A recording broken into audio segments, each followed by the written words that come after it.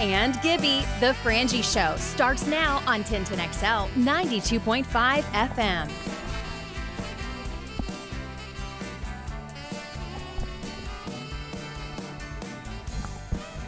Welcome into the program. Glad you're along with us, along with Hayes Carline, Lauren Brooks, and Andrew Gibson. I'm Frank Frangie as we embark on a day from the Players' Championship. My goodness, what a gorgeous day this is today. Glad you are with us as we kick this bad boy off. We've been here all day long at the radio station. I think you know that by now.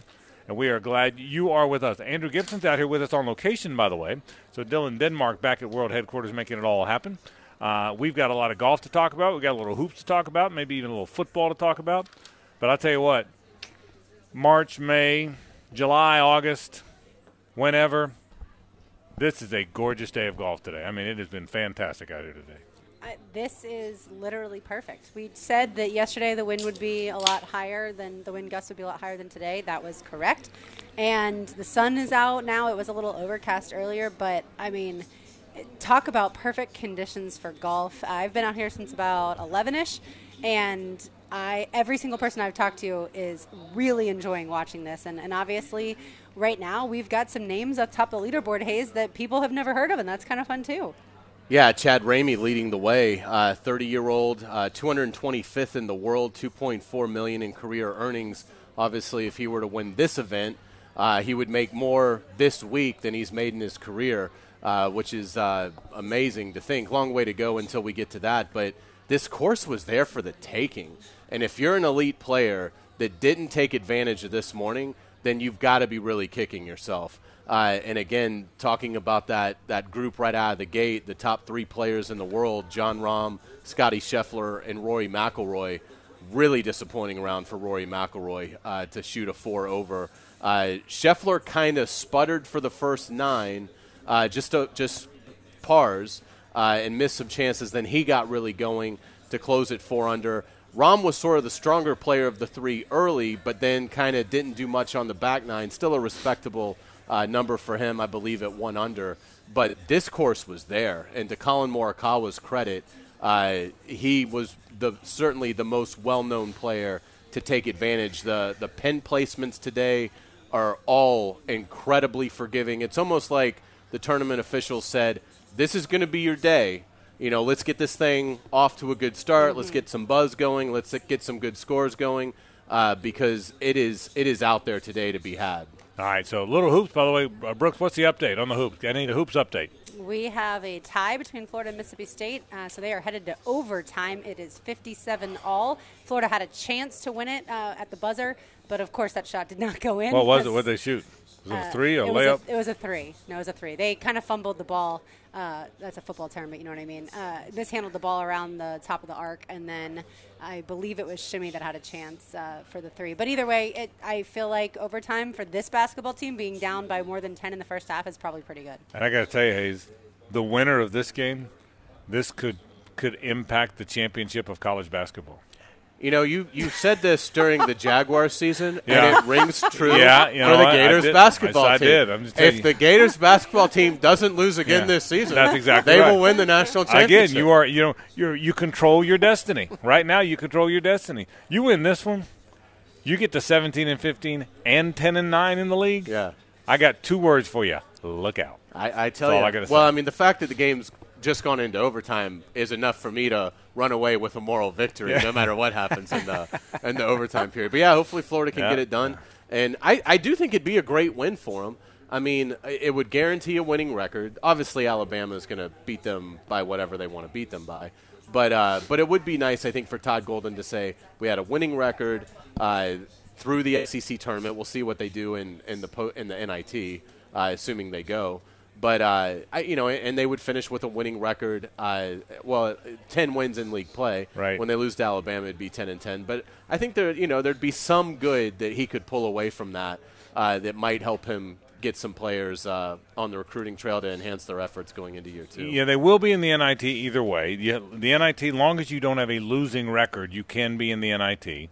And they won't have a losing record even if they lose this game. They'll be 16-16 overall. So they will be, and I can tell you they've already – sent in NIT paperwork in hopes that they host an NIT game, and expectations are that they will. So It's the show going on the road for the NIT. Absolutely. You telling me? You telling me when you're playing host to LaSalle in a Tuesday night, first round Tuesday nighter, we're not going to be there, Carline? It's a big game. I mean, how do you not? I mean, how do you not go for that? So I once wore the headset during an NIT game, Frank. I believe you were there. As a I matter of remember fact. that had UNF versus because Florida. Florida was You were running around with the undergoing- headset. Florida was undergoing the renovations for Exact Tech Arena at the O'Connell Center, and so Right. UNF played host to Florida in the first round of the NIT, and let's just say that Florida was a bit better that night. There was nothing in my life better than when you worked at UNF and had to run around with that headset. Remember Brooks in the headset? She was running around telling the I've band, heard stories. telling the Yeah. cheerleaders what to do, telling the band what to do, telling them all what. It was fantastic. It was the happiest moments of my life. You'd Not have to, mine. You'd have to run all I around. loved everyone at UNF, but I am not someone who grew up in that world of college athletics, and certainly not band and cheerleading. That was not my strong suit, and so I did not like being in charge of all that. I loved Brooks running around with the headset. I said, "Yeah, can you take the headset off?" No, got to wear the headset. So. Hey, a lot to talk about today on the golf. Today's all about golf. Chris Reimer comes by at 4 o'clock, and we'll talk about how all of our players have done today. It really was a gorgeous day for golf. I mean, it was that perfect a day here at the stadium course. It really was perfect today. It was a good day to be out here watching golf, and a fun day to be out here watching golf, and we're glad we've been out here. So it's been a lot of fun. I will tell you, I walked with Chad Ramey for 3 or 4 holes, 4 or 5 holes in the front 9, or in the back 9 rather. He played great. He's leading the golf tournament at 8 under, but he was never rattled. This is a guy that you could see watching him play. At least today, the moment was never too big for him. So we're following him, right? So he's going to 17. So I'm thinking, okay, big boy, this is. I saw him there too. This is. Were you there? Yeah. Because you've made it to 17 now. Let's see how this works out for you. Hazy hit it to 2.5 feet. I mean, I thought when it was in flight. Were you watching the ball in flight, Lauren? Were you there? I was, yeah. I was on 16, so I watched him birdie 16 and then stayed there to watch him go to 17. And that was the stretch where I was watching him too. The ball's in flight. Hayes, I thought he was going to make it. I mean, it really looked like he was going to ace. That's a good way to start the tournament. Acing 17. Hit it to about 2.5 feet. So Which we did have one of those this morning. Yeah. Hayden Yeah. Buckley had an ace at 17, but what's crazy is he got to 5 under, and the last I saw, he's 1 over. Yeah, he kind of fell apart. Yeah, so that's a tough afternoon. It's a or hard morning. It's a hard sport and a hard course. And the thing with Ramey, too, is he then followed that up with a great drive on 18. Right. Now, his approach wasn't great. He didn't get it up the hill. Yeah, and so, but he made a nice putt, saved par. And, yeah, I mean, and your key phrase in talking about him is, at least for today. Now Right. the key will be, That's right. does Ramey come out here tomorrow and put up a 76? Yeah, I don't expect Chad Ramey to win the golf tournament, but and that doesn't mean he can't. But I would be surprised if Chad Ramey wins the golf tournament. But the bottom line is It's a great round today. a great round and a first guy. And by the way, I'm not counting him or anybody else out. He's got the head start. It's just hard for 4 days. But I'm telling you, Morikawa, though, I would not be surprised if he wins. by the way, Not Chad at all. Ramey, a Mississippi State guy. Well, his basketball team looks like they're well on their way. His at this basketball, point in they're time. up 64-59 now in this period of overtime against the Gators in this first round game. So we'll talk more about the golf as we come on. I want to talk about the day a little bit. I want to talk about the feeling in March. We'll give you some scores of what some of the bigger name players did. We'll tell you what all of our guys did. Taylor Dahl's good. Do we have an hour of Taylor Dahl? We do have an hour of Taylor Dahl players updates and more. Put your headset on over there. Put your headset on because I'm gonna lodge a complaint right now. It's time to lodge a complaint. You switching headsets? She's got a different headset on already. Okay. She's got a glow about her because Scream 6 premieres It does. tonight. Is that and true? she That's will where be I'm going there. after this. Are you? Yeah, straight from updates to go see Scream. So We have updates today till 4, right? Yes. And then you're gonna be sitting out here with us tomorrow till 4. yes, I may be out here. I may be in the studio. But See, I'll I be moved her. doing- Did you notice that? Did you notice that happened since the break? That was a trick. I moved her. I mean, 5 minutes ago you were going to be in studio. Yeah, hands down. And now you have swayed me a little bit. In But studio in comparison to this, Look at this. Taylor. But it's showing rain at 2 tomorrow, and I do updates at 1. So Good point. Very in true. my head, Could be a little it's- dreary. Yeah, Have you had fun out here today? I've had a blast. I've been here since I think I got here around 10:30ish. Yeah. I forgot to give myself parking, so I had to shuffle this morning to figure. As I was giving all of you your parking, Yeah, I yep. forgot myself. So I had to kind of scramble this morning to figure that out. But I had cousin's Maine lobster roll, and it was delicious. Here's the story: is Steve, our GM, who's always good at this and this stuff, paid for all our lunches today. Yes. But and Steve, thank you for that. It was very kind. Thank and you the way so much. The way he does is he passes the card around. Mm-hmm. Okay. I didn't want that damn card. I went and bought mine. potato. I got that I got that card back to Ken Brady so fast it was burning a hole in my hand. I could turn that thing loose so fast that we had a fun time. I would have been fine holding it all day. I couldn't get that thing out of my hand fast I enough. also had Cousin's Maine Lobster. I had the lobster quesadilla, which comes with a crema sauce and pico de gallo, and it was Delicious. Oh my gosh, fantastic! I saw somebody eating because I was sitting there as I was waiting for everybody to show up. You're kind of sharing tables in that area if you're sitting alone, and I was sitting alone. So this group of 5 guys come over, and one had that quesadilla, and I was like, oh, that looks good, but I do want the roll at the same time. But that whole little area, the Taste of Jack's area, is really good because it has barbecue, the goat tapas is over there, Cousin's Maine, and Silkies. So you get a little combo of everything. Ken Brady ate twice. Does Griffin That's know what I was that? about to say. I think Does he had 2 or 3 does Griffin know lunches. that? Someone told the boss that Ken Brady went back. We told went. I'm telling you, I'm Ken- gonna bust him right now. He went back and ate I twice. told Ken it was okay because not everyone ate at Right. Taste of Jack's on Steve's card. Not everyone made it over there, so I said it was totally He fine. made to up have for him- some other yes, people's that's what I- lunches. All that's I'm what saying, I he told went him. right back in. Okay, I mean, he went right back in. So Taylor, we're glad you're out here with us. Gibby's out here too, so Gibby will be checking in just a bit as well. Gibby will be doing updates. So it's good to have Gibby out here on the road with us. That's right. And so Gibby, how you doing? You're good. You good over there? Good to see you. Doing great. It's a beautiful day. The sun has come out here at the Players. It was a little bit overcast earlier today, but beautiful day out here. All right, we'll talk some golf now in just a bit. We will take a break, come back, give you an update on how everyone's doing on the golf course that you might have been following. We'll update you on the basketball, although I think it's going to be Mississippi State moves on to play Alabama. I'll talk more about that Alabama situation. There was a terrific story today. I don't know if you guys saw it or not. That really detailed all the things that happened. Brandon Miller's involvement and so much more, and the young lady that was shot and killed involving members of the Alabama basketball team. At least they were there. Some of them were there. We'll certainly talk about that, all that coming up on the program today. So we're glad you're with us. We'll talk about that. We'll talk some more Jaguars. A lot to do on a gorgeous, gorgeous Thursday at the Players. This is 1010XL and 92.5 FM. It's an old rock Thursday. Music the way it should be, or at least used to be, on The Frangie Show.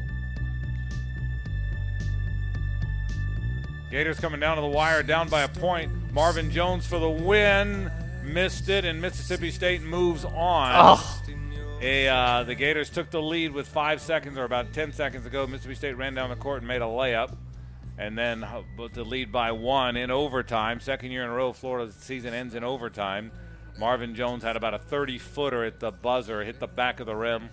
The Florida season ends until the NIT.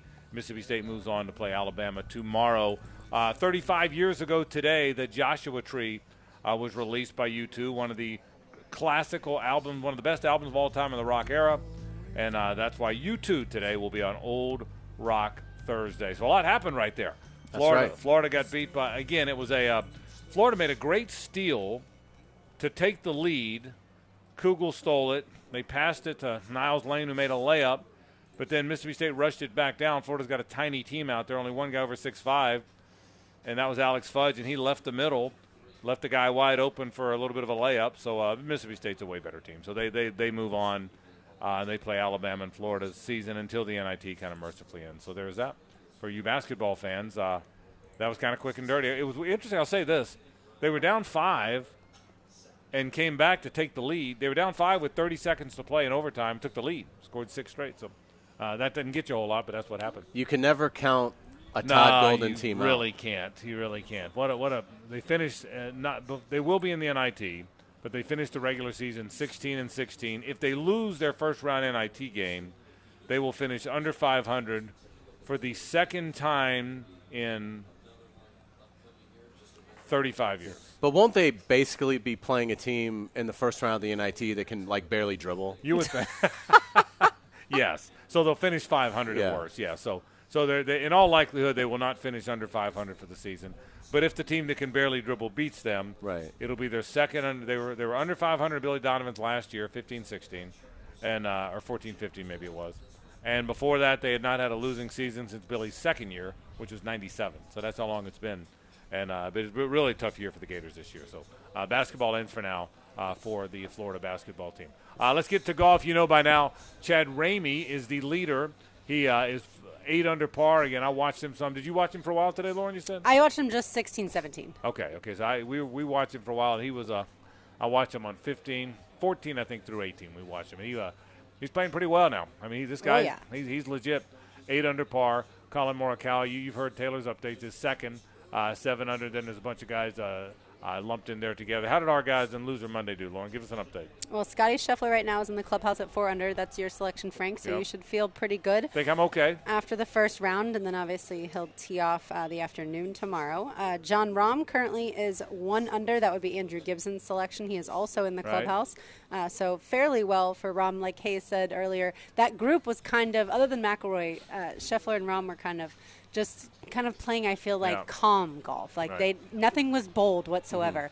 And so certainly McIlroy, though, having a tough day, he's also in the clubhouse. He's at 4 over. That would be Reimer's selection. Jason Day, Hayes' selection is a 1 under. He is through 10, so he is doing very well. And then Justin Thomas is even through 8. That would be my guy. Justin Thomas started off well and then double bogeyed, and now he's back to even. So he eagled the second. He did. He eagled the second. Yeah, we've had a couple different or multiple opportunities for eagle out here, but he's the only one, I believe, who's come through so far. Yeah, he has the longest active cut streak of any player in the field, Justin Thomas. He's made it 7 straight years. 2015 was the start of that. And anyway, so this is a course that he knows very well. So to see him get an eagle early on, not at all surprising. So again, my guy's 4 under. Gibby's guy's 1 under. Hayes' guy's 1 under through 10. Lauren's guy's even through 8. And not a good day for Chris Reimer, who will join us in about 35 minutes. He was sulking a little bit in the media center. Was he?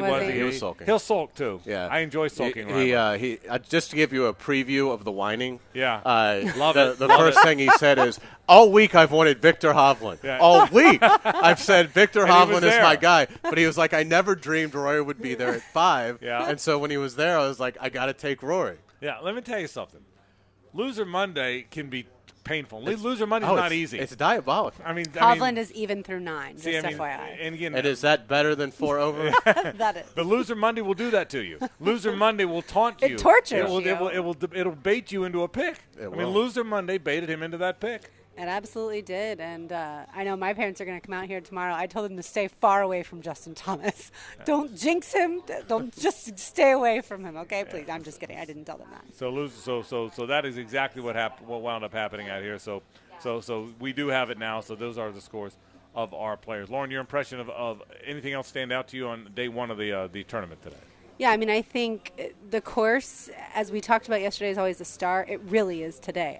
To have someone named Chad Ramey atop the leaderboard, it's not who's necessarily playing, or it's not the best golfer, it's who's playing the best golf, and certainly Ramey and Morikawa are.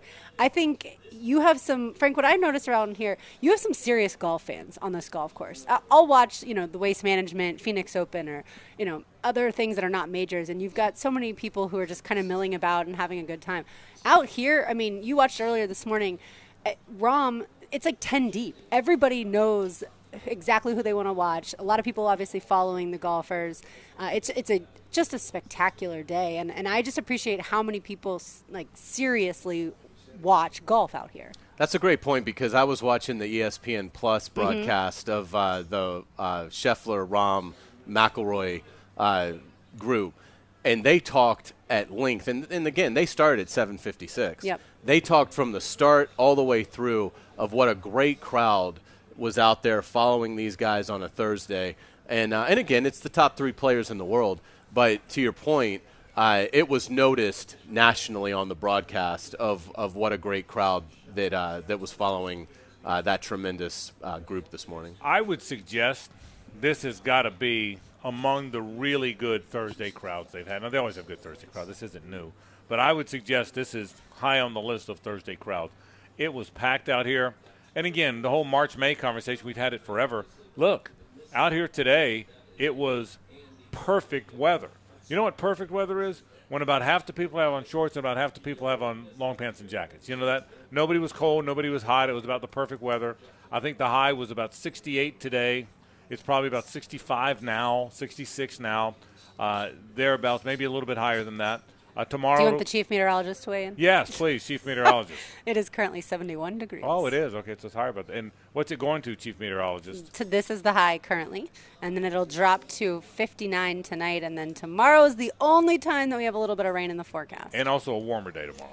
Yes, tomorrow the high is 80. So if you're coming out, I would say shorts, but Yeah. also pack your rain jacket. Yeah, I would say shorts and a rain jacket. What's the tomorrow. dew point tomorrow? I'm sure I can tell you. You know what? Do you know what's going to cause the weather tomorrow? Pressure drop. Know what else? The dew point is 54 right now. Hayes. All right, very good. Cumulus nimbus clouds. That's right. Okay, in case you didn't know that or not. You know that? Yeah. What about the cirrus clouds right now? Listen, I went that's what those are. I went cumulus nimbus. The only reason she looked that up because I said cumulus nimbus No, yesterday. I did don't, not. Don't kid yourself, okay? I don't even have a device on, other than to look at the golf. All right. Other thoughts about the golf. I don't think Rory's done. By the way, we'll kid Chris No. Reimer today. But the beauty of this golf course is when you're a great player, you can score your way back into this thing. My guess is Rory goes. I don't know if he's in it. I don't know if he's going to compete to win the tournament. But my guess is Rory goes very low tomorrow. Well, yeah, and I mean, again, he shoots 68 tomorrow. He's probably going to make the cut and be okay. So, and he certainly has that in him. So, yeah, you can't count Rory McIlroy out of this yet. It's a bad first day, but that doesn't mean that he can't put together 3 spectacular rounds and get right back in it. So, no, way too early to write him off, but a really disappointing day and a weird day for Rory because he was errant off the tee, but it didn't feel like from watching him that, wow, this is like the worst I've ever seen him play, or boy, he's got nothing. I mean, there were moments where you felt like, okay, here it comes. Rory's getting ready to rally, and he just was never able to get there for whatever reason. But it doesn't feel like from watching him today that, oh boy, he's not close. I mean, it feels like with a couple bounces here and there and some better play off the tee, that absolutely he could put up that 68 or better tomorrow. That'll get him into the weekend, because I would imagine the cut will come in at even. That traditionally has been where it comes in at. Yeah, he had a few different times where he had putts for birdies, Rory did, and he just couldn't sink them. And so, yeah, we'll certainly see tomorrow. Frank, to me, right now, if you're, I think, anywhere in the 3 under and above, you feel like, all right, I'm going to go out there tomorrow and I'm going to win this thing. Like, that's how I think that group of, and that's a lot of people, a lot of golfers, but I think that's how they feel right now. Let me go through some names of guys that are under par, familiar names. Obviously, we told you know by now Ramey leads it. You know, Morikawa, one of the better players on tour, shot 7 under today. Other guys of note, Lauren told you Scotty Scheffler was at -4, one of the better players in the world. Siwoo Kim came in at 3 under. Names you would know. The guy you used to always pick, Justin Rose, also 3 under. Justin Rose, 3 under. John Rahm is 1 under par. Names of note, Jason Day, Hayes' pick, 1 under par through 10. Keep an eye on that one for sure. I'm trying to find other names. Keegan Bradley is 1 under now. He just got out to the golf course. So is Matt Kuchar. And Matt Kuchar's a name to know, certainly. So some of those guys. So there's some names. There weren't a lot of guys that were shockingly bad, other than Rory McIlroy. And Rory, you know, I wonder too about Rory. Maybe one of you guys said this when we talked about picking him or not picking him the other day. Yeah, it was Gibby. Gibby, you made I think Gibby Gibby, put your headset on there. Gibby might have made the point that one reason to pass on McIlroy is that he just had a lot of stuff. He's in the news a lot. He's become the spokesperson for Tour versus Live. And maybe that's taken away from his game a little bit. I think that was your reason for passing on him. It was. I listened to his press conference that he had earlier this week, and he was talking about how many hours he spent on the board trying to figure out their opponent with Live and the other tour and all the changes they're making as far as 2024. So many hours off the golf course, and maybe that's taken his mind off of it a little bit. Yeah, certainly could have. So those are some of the scores, and we'll continue to update you as the day goes along, if there's any scores of note. By the way, Schauffele and Zalatoris, I thought they are guys that would have played well. Yeah. 3 over also. Yeah, Really, both of them? Both of them are 3 over. Yeah. Interesting. That Yeah. is- yeah. Now, they're not done. They're through 9. Yeah. Who else did you guys consider? I will tell you, Max Homa I considered. I was going to take Cantlay, I think you said. Cantlay I considered, and the guy I took. Who else did you guys consider?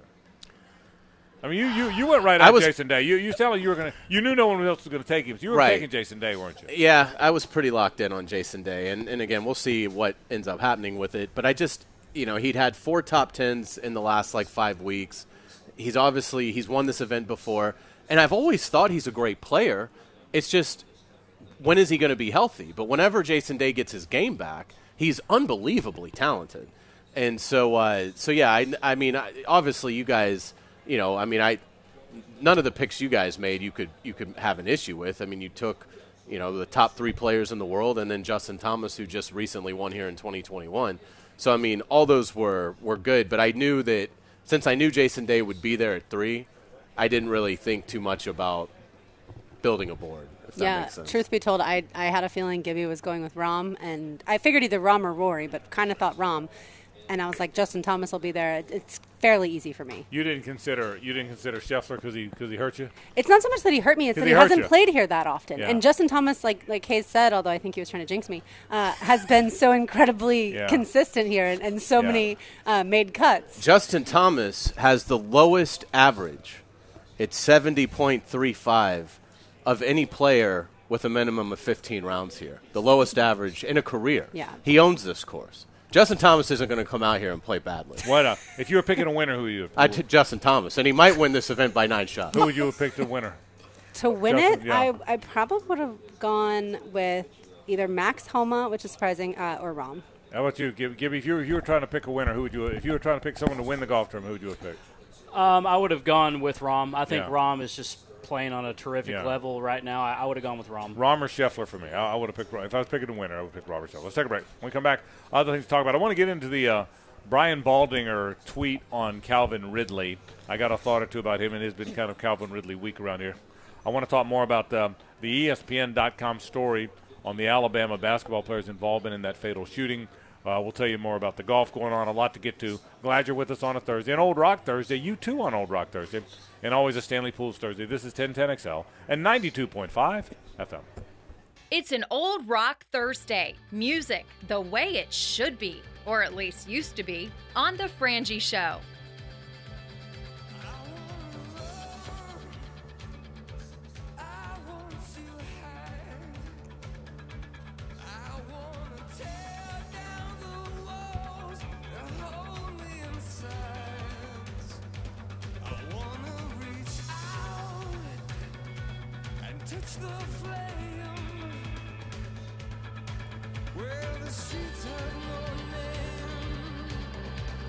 Welcome back to the Frangie Show, live here at the Players U2 on Old Rock Thursday.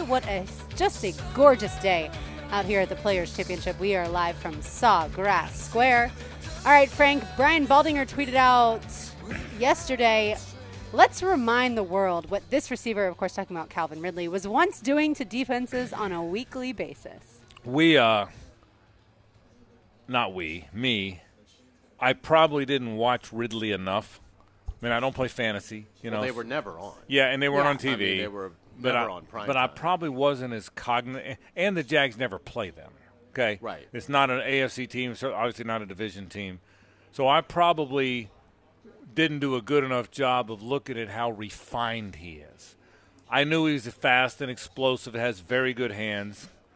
And I heard people, Hayes, use the phrase route runner enough the last 2 or 3 days that enough people that I respect use that phrase, you among them, that I knew he would be a good route runner. But I need to go back and watch more video because the video Baldinger put out, and he's really good at that, by the way, because he knows the game so well. But how refined he is, how polished he is. Explosive, I expected, all right? He's pretty to watch. In conjunction with these, because Christian Kirk is very refined. Zay Jones is very refined. Man, oh man, what this can be. Maybe I underestimated in my mind, and I'm telling people I'm guilty of this. I'm guilty of not appreciating what they might have had when Calvin Ridley finally was available. Ooh. I didn't realize how fluid he is until the trade was made, and really diving in on it. Baldinger picked some great clips to show. It was probably three or four clips in the video, but he's just so agile, and he's almost like Percy Harvin in the sense of how well he moves in and out of his breaks. But I think obviously he's with Harvin, it was more stop-start. It was That's right. It was exceptional, even at the NFL level. He just had migraine headaches, or he'd have been a star. But with Ridley, it's almost like he's able to do that on every movement. He doesn't. He's not like necessarily a blazer, but he's so loose in how he moves, and so, I mean, just incredible agility for how he's able to take turns at such a high speed. And yeah, it was, if you want to get fired up, watch this video. I mean, but again, Ridley's got a lot of highlights like that. I mean, again, I want to say he's got, I think he averages a touchdown catch on like every 9 career receptions or something like that. For a guy that's not built like Randy Moss or Megatron, that's incredible. And it speaks to his ability and how well he can get in and out of his cuts. And defensive backs just, I mean, it's a rare quality that they're not, even at this level, they're not going to be able to keep up with as often as you need to slow him down. Yeah, I went and watched that thing like 5 times, Baldinger's videos, because I love it so much. I did too. I mean, it is, when someone is really good at something, it's so fun to watch. And so Calvin Ridley running a route and the precise steps that he takes, and like you said, he's fluid, like, you know, if you're evaluating tape, you'd be like, okay, well, his hips did exactly what they needed to do, at every turn. That's what NFL people look for when evaluating receivers. And my goodness, to get him here now, it's like, well, no wonder he said he's going to get 400 yards with Trevor Lawrence, who can sling it all over the place. Yeah, I did the same thing. I watched it and I watched it and I watched it, and again, I just missed it. And so I would describe him as a stop and start guy, not quite as jerky as Percy Harvin. I think Christian Kirk's a guy that certainly knows how to work the middle of the field about as well as any receiver. I mean, really, he's Cooper Kupp-like in terms of working the middle of the field and finding holes there. Evan Ingram's got the matchup problems, and I think Zay Jones is a pretty good vertical route runner. If everybody's healthy, I can't imagine how much more you need to add to that. Maybe you do add a tight end if Manhurts isn't back, but and someone's got to be the 4th and 5th receiver because people get hurt. But I can't imagine there's much more to build there, boy. Yeah, and that's why, again, trading for DeAndre Hopkins or anything like that, it's not going to happen. It doesn't need to happen. I think if the right receiver were to fall to 24, if Jordan Addison is there at 24, I could certainly justify them taking a receiver. They are eventually going to have to invest in that position. You can't just rely on free agents. So you've got to start building some homegrown talent on reasonable contracts. So, again, if the board fell, or if there was a couple players on the board at, let's say, corner or pass rush that they felt like were gone, Addison's there, as we saw in one of them. I think it was Brugler had Addison available. That would make sense. But in terms of adding any sort of veteran, no. They're perfect at receiver if everybody is healthy. I mean, with Ridley, Kirk, Zay Jones, Jamal Agnew, who I still think there's upside with Jamal Agnew as a receiver, and certainly he's a fantastic returner. You might like to see a contract extension there to get his cap number down from $5 million to a little bit lower. But, and then they'll have their 5th, 6th. That'll be a battle as we go through it. And obviously if they draft somebody, that will be the 5th receiver. But they're in a great position at receiver. They just are – eventually the bill's going to come due in terms of – That's right. You can't just not ever draft receivers. At some point you're going to have to start investing in this position. And if they don't do it with this draft, then it's going to create, I think, a tough 2024 potentially, because this could be Zay Jones last year. Calvin Ridley's going to be up, whether they want to tag him, extend him, or let him test the market. And Christian Kirk's number is going to be awfully high. I saw James Palmer, I think it was, at Rotor said that maybe the Jags have created this template, that the best way to help these young quarterbacks is just bring in veteran receivers. And again, it was immeasurable what all 3 of those guys coming together last year. I mean, arriving in town together. Zay Jones, Christian Kirk, and Evan Ingram all came in together. And how often does anything you try work that well? right? Not often. Not that well. Not that well. And I think the veteran presence, too, of Marvin Jones, yes, Christian Kirk was a veteran player, but I don't know that he'd ever been tasked with being the leader of the wide receiver group in Arizona. And so having Marvin Jones Jr. here, I think, was able to kind of help lead Christian Kirk into that leadership role, or ease him into that leadership role, I should say. So it's going to be – I would say as the Jags, we won't talk as much Jags today. We're out of the golf tournament. It's basketball time of year. But I would say as we continue to talk Jags, next year or next week is free agency, beginning with the legal tampering Monday and Tuesday. I would say the only major story now, other than them signing someone we didn't expect, and I'm not saying Arden Key isn't major, but I would say the only – story of real significance, I think, next week, or is Jawaan Taylor. I say next week. I mean, because that thing's got a lot of that there's some sidebars to that. There's number one, do they sign Jawaan Taylor? If they don't, do they now go sign somebody in free agency to be the swing tackler to compete with Walker Little, or do they draft a guy at 24? Right? I mean, the side. Jawaan Taylor, and if they don't sign him, the sidebars that come with it, that's really the only major story of significance, I think, as we move forward in this period.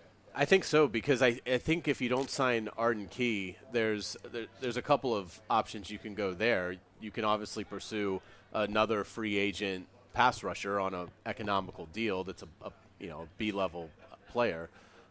Or you could prioritize DeJuan Smoot. I mean, they should have a very good idea how his recovery is going. It seemed like the reports from the Combine were pretty good. So DeJuan Smoot is somebody that perhaps could come back that could help in that reserve role. But it'll be offensive line. It'll be right tackle. What is the plan? They do have the in-house option in Walker Little, but it would not be at all surprising to see them at 24 or in the second round continue to fortify that position. Again, you've got Trevor Lawrence on a rookie contract. Take advantage of it, protect him, invest in your offensive line. Frank, have you noticed, by the way, how many Jaguars hats and shirts you've seen out here? And that, I will say, in the past, at least the past few years, has not been a thing. Yeah, good point. I agree with you. They're everywhere, and I think that's just going to grow and grow and grow. Mm-hmm. I love it. We'll take a break. When we come back, Chris Reimer joins us. How did Reimer's guy do? Do you know? I haven't even looked at scores. Who did he pick? I don't even. Do you know who Reimer picked? Well, it had to be good because he always wins. He picked McElroy. Yeah, he must have. He's won this event. 4 or 5 under. Where's McElroy? Did he play well? I don't know. I got to check those scores. She's not even going to participate. Look at Lauren Brooks. Look at Lauren. She's so nice. She's not even going to remotely try to get in on this. For fear of jinxing her guy. We'll take a break. Chris Reimer joins us. We'll talk about our picks. We'll also talk about how the course played today. Chris's impressions after day one. Rhyme Time is next on 1010XL and 92.5 FM.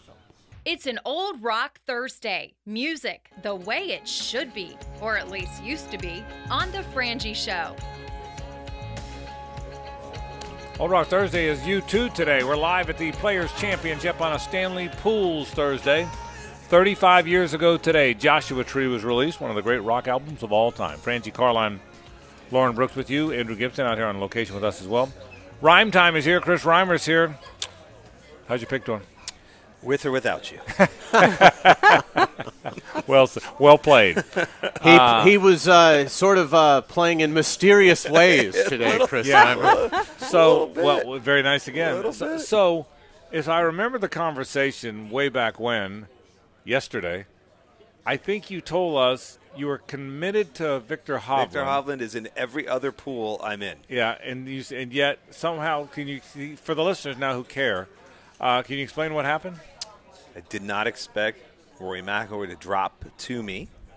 When that happened, my heart, with all that he's done for the PGA Tour, with what he's represented, right? My heart took over. And as we know, that typically leads to bad decisions.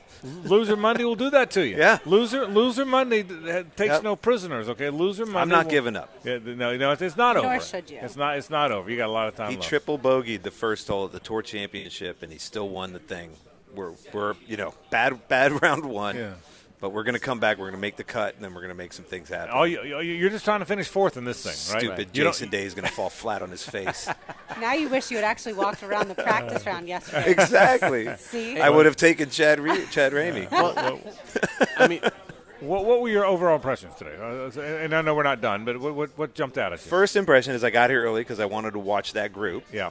And really impressive crowds at 8 a.m. on a Thursday. Mm-hmm. I mean, it was really cool to see, this community come out and support the event. I thought that group played decent golf, and I think Scotty had a really good kind of quiet round, if that makes sense, for him to be 4 under. Yeah.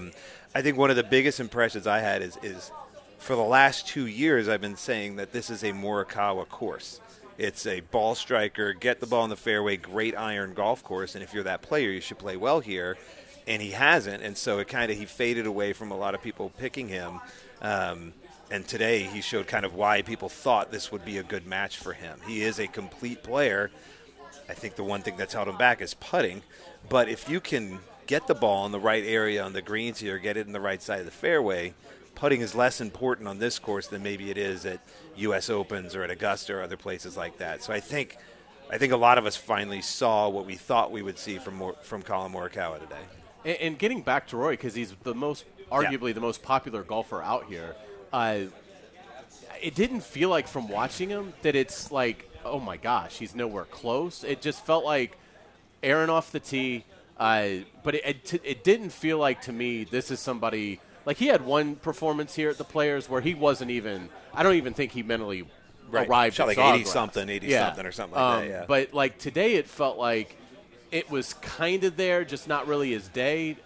Do you get a sense that – and I'm not saying this because of the bet or anything, but just because people care so much about Rory McIlroy, it felt like watching him today that absolutely he can go out there tomorrow. What would you think magic number, 68? Yeah, I think so. I think you battle back to even 2 under somewhere around there, then you're probably okay. There are not a lot of low scores this afternoon.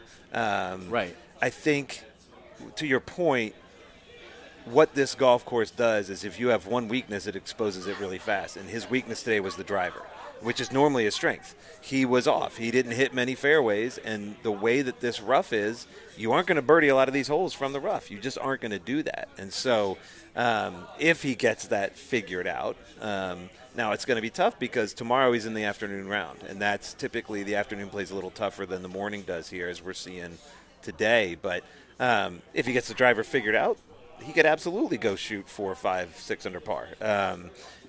But he's going to have to get that. He's not going to be able to do that if he can't find a fairway. Chris, what should people know about Chad Ramey or Taylor Pendrith? It's funny because I was looking that up before I sat down because I knew absolutely nothing about him. But here is Chad's season so far. Okay. Miscut, 70, 54, 38, miscut, 69, 28, miscut. So we all knew he was going to do this. And then I looked up a couple tweets about Chad just to see if maybe there's some good personal information. This is from Joe Beal at golf.com. Right. Chad Ramey's beard is majestic, the love child of a Just for Men model and a Civil War general.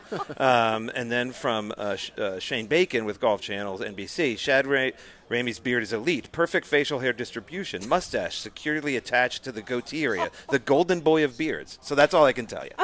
So there's all that. He's got a good beard. He is a first-timer this year. He's one and of a first-timer still never won. One of the 32 first-timers. It is the lowest opening round since 2016, and his second 18-hole lead or co-lead on tour. So he had 8 birdies, no bogeys, and I think you said since 2016 was that Matsuyama with Jason Day. That's right. Matsuyama said it in 2020 with a 63, but it doesn't count, and they should count it. I wish they would count it. Yeah, they should I think count that it. he had the round. Correct. And what, it's He his finished fault that the a round. pandemic broke out? Yeah, it should be since 2020. So Chris, so I walked with him about 5 holes. Yeah. 14 through 18 with Ray because he was playing well. And I will tell you, I've done that enough with players I didn't know because I'm curious. Dude, he was patient. His tempo, he didn't seem spooked by it. I know it's day 1 in the morning. I get that. But, I mean, so I'm thinking, okay, I'm watching with these guys. I said, okay, let's see what happens on 17, okay? He walked up to 17 and hit it to about 2.5 feet. Tempo was fine, went in there and tapped it in. 18, hit it in the middle of the fairway. Wasn't a great approach shot because he didn't get up on the ledge. He looked like a guy that has been here 20 years. Now, is that just today's player? I mean, you know it way better than I do. I mean, that's just these guys are that good, they're that calm now? I wish I could remember the player that said it. I think it was Furyk, but I'm not 100% sure. But it was one of my first years on tour, and it was in a press conference, and somebody asked the player, who's the most underrated player on tour? And he said, I'm going to give you 2 names. One is Tiger Woods, because none of you guys understand how good he is. And the other is whoever is 125th. Yeah. Whoever's the number Great 125 on the barely gets his card. 125 in the NFL is the 3rd, 4th best player on his team. It's a household name. Right. 125 in golf, you can walk into Publix, you don't know who Chad Ramey is. Great point. And it's an international game. It's a world game. It's not just the U.S. Yeah. This is, top players in the world are here, and they're so good. And so, it's a great point. I think that's a fair assessment to say it was poised and it was good And tempo. I walked with him for an hour. Let's see how that is on Saturday in the final round. In the final group with all the cameras and the crowds around, he may still have it and he may still be great, because I think what people don't understand is just how good, when they say this is the deepest field in golf as opposed to the strongest field in golf, when you go to the PGA Championship, they have the top 100 players in the world, but then they also have club pros. Right. You go to the U.S. Open, and there's players that qualified. You go to the Masters, and Larry Mize is there as a defending champion. The last player in the field here can win the event every year, is good enough to win the event, and that's what the deepest field in golf does. Is you come out here and you watch a Chad Ramey, who none of us have really ever heard of, right? And it's amazing how freaking good at golf he is. What are your thoughts on the other big-time pairing, Justin Thomas, Jordan Spieth, Max Homa? They still have probably 8-9 holes left, but what are your early thoughts? Jordan and Justin are doing Jordan and Justin things. I think they're hanging around 1 under, and they're, hitting some incredible chip-ins, and they're making putts, and they're hitting some wild shots. I think Homa's struggling. I think he's several over. And I think, Homa owns California. He grew up in the West Coast. He's won Riviera. He won Farmers at Torrey Pines. He's won the Fortinet, which is up in Northern California. I would say he's your early favorite to win the U.S. Open at LACC. It takes those guys a little while to learn Florida. And it's the same thing the other way around. When Florida guys go over there and they have to chip on, the grass there, and they have to putt on Poana, it takes them a little while to learn. So that would be my guess about Homa, because this is a course that should fit his game. He's kind of that all-around guy, nothing brilliant, but everything really good. So, we'll see how long it kind of takes him to figure it out. I think anybody in the afternoon who finishes under par, you have that quick turn, you come out here in the morning, calm conditions, you have a chance to make a good run if you can get to 2, 3, 4 under par. Unless your name's Jason Day, then you're going to crap the bed.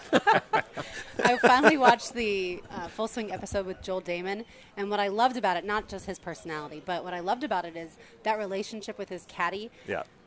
Are all of the relationships between golfer and caddy that strong? Okay. No.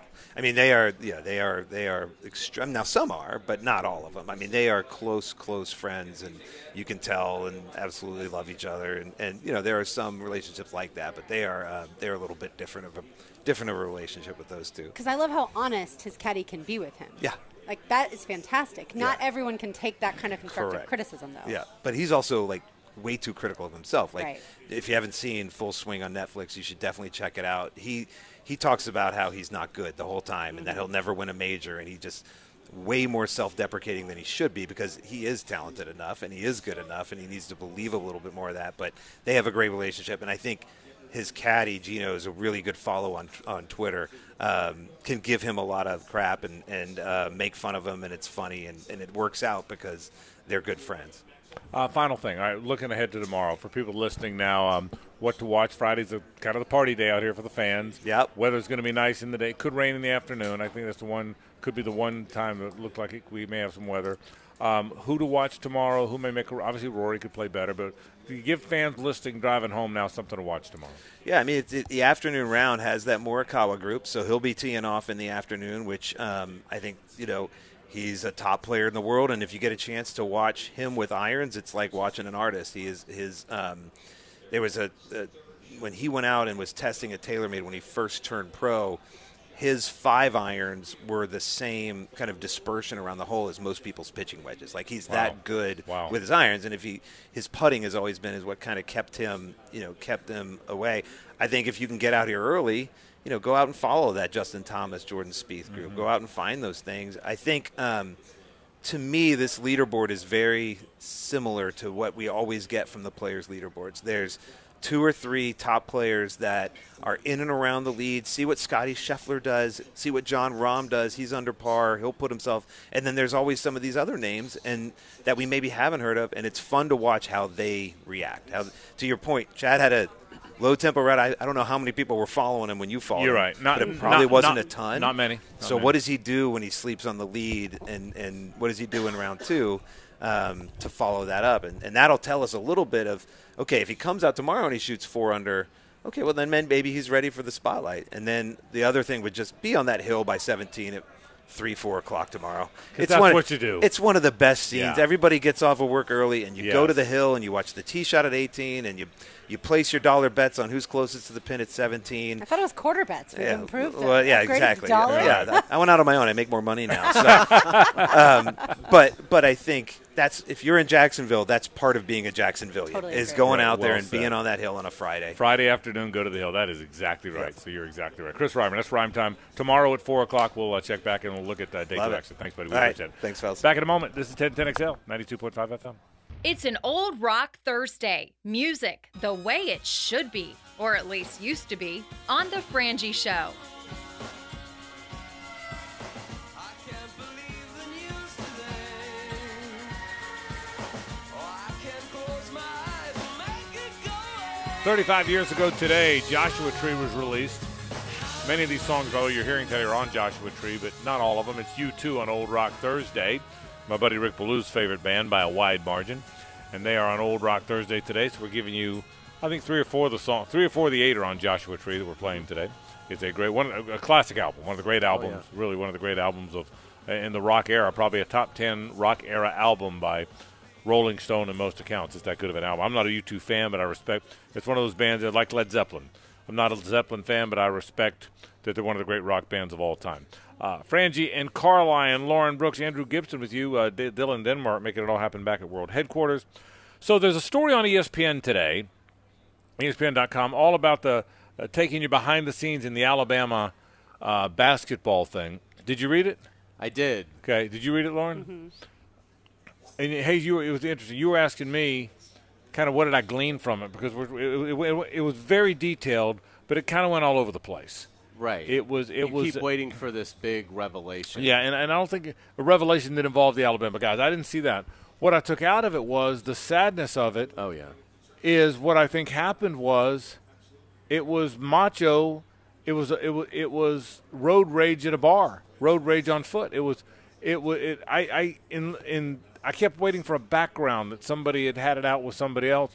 What I took out of it was that 2 guys, not the basketball player guys, the girlfriend, the boyfriend of the young woman who was killed, and the friend of Darius Miles, Davis and Johnson, the 2 guys, either bumped into each other, or one popped off to the other one, and that was it.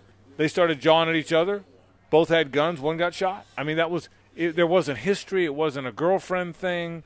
It wasn't it was 2 guys drinking, popped off to each other in the street. They machoed up to each other, and one shot the other one. I mean, one shot at the other one, and the girl was the collateral damage. What a sad story. Was that your take from reading it? Yeah, I mean, you're sitting there reading this like, is it this senseless? Yes. And it was some young people that drank too much tequila, and a really terrible thing occurred. Yeah, I mean, did you get that same take? I did, and here's the worst part is I think this happens somewhat often in our country, but we don't necessarily talk about it that often because it doesn't involve a men's basketball player who's one of the best on a team that's one of the best. And I just wonder if it happens to, and you're probably right, Lauren, but I wonder if it happens to that end.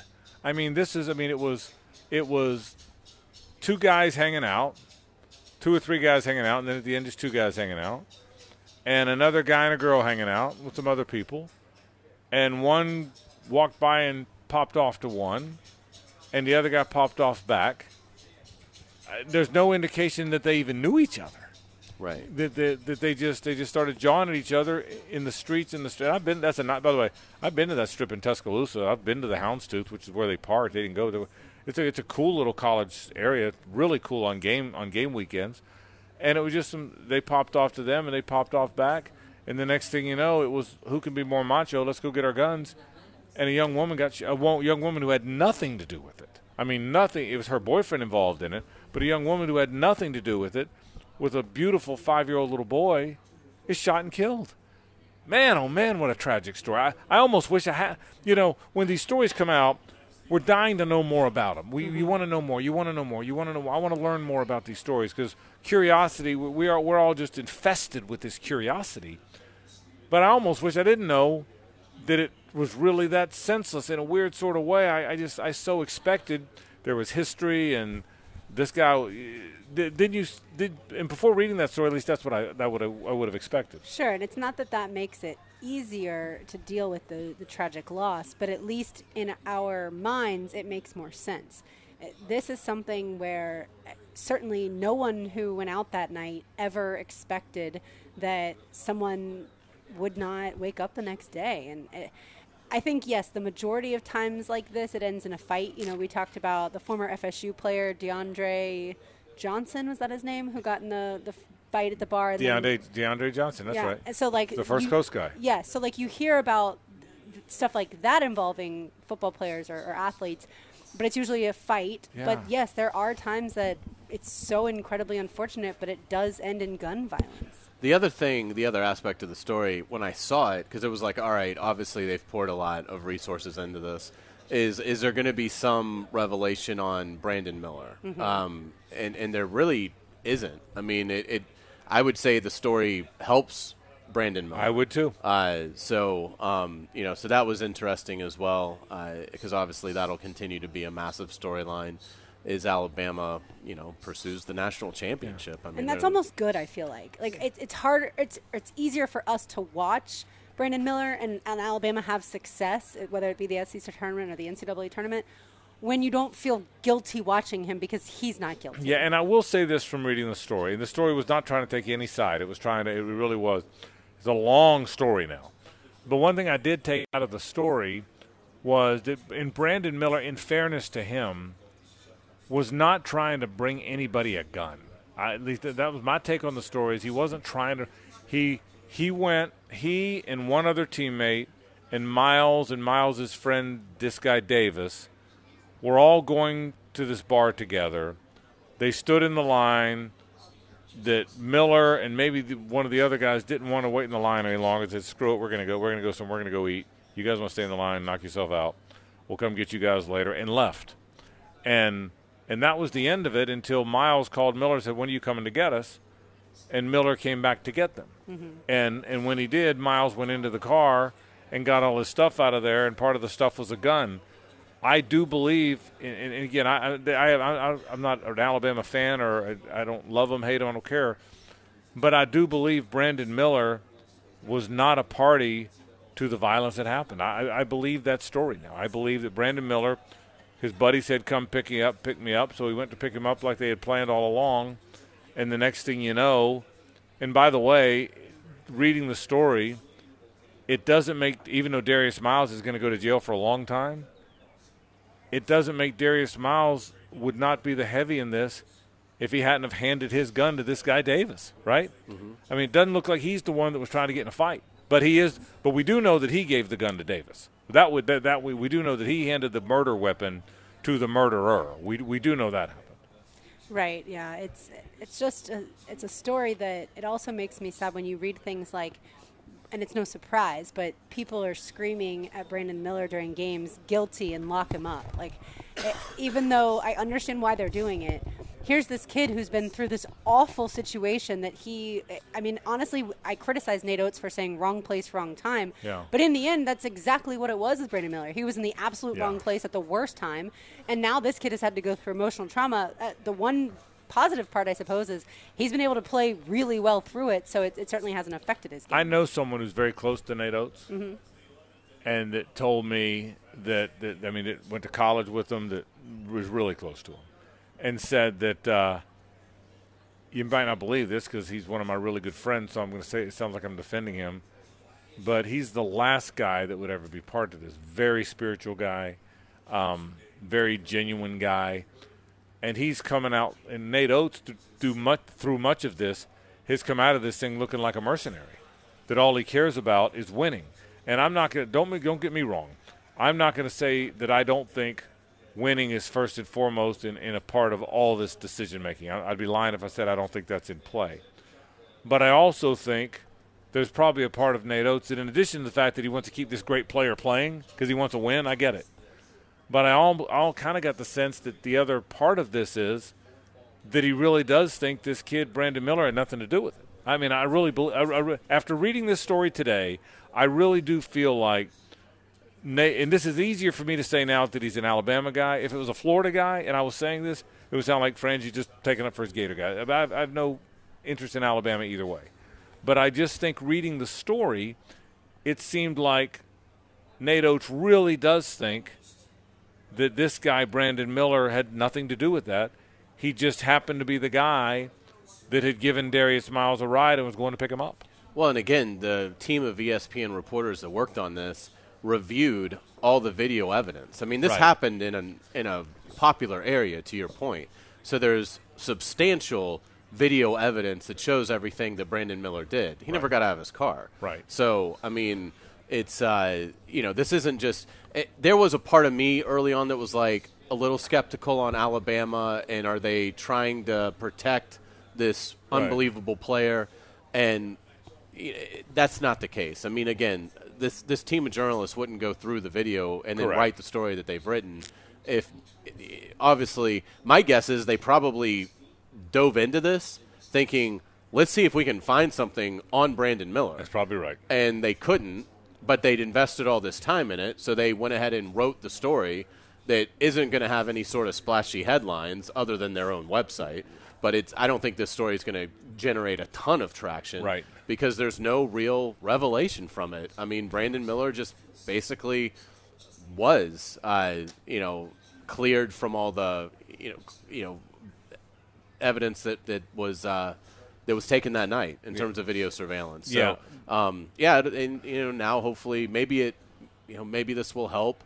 It is unfair if for Alabama's program for this to hover over them. Right. If really there of the guys that are on the team, if there was really no culpability, it is unfair. Yeah, and the reason it's still out there and may never go away for people that don't read the follow stories is the story came out, whether it's because of what the policeman said during testimony or whether the way someone wrote it, we all were given to believe that Miles called Miller and said, go get my gun and drive it to me and hand it to me. And we all believed that one day, and we're all trying to do the best we can to look at it, defend it, not defend it. I remember coming back the next day and talking about it again after thinking about it. And but I can tell you, we were all given to believe that this is a guy that the one guy called the other guy and said, hey, go get my gun and bring my gun to me because I got somebody I got to shoot. And and none of that was in play. Now, so in defense of Alabama, it's a good thing the story came out as well. Interesting story. All right, take a break. When we come back, we'll update you on what's going on the golf course. We're live at the Players' Championship of Stanley Pools Thursday. Continues in a moment on 1010XL and 92.5 FM. It's an old rock Thursday. Music the way it should be, or at least used to be, on The Frangie Show.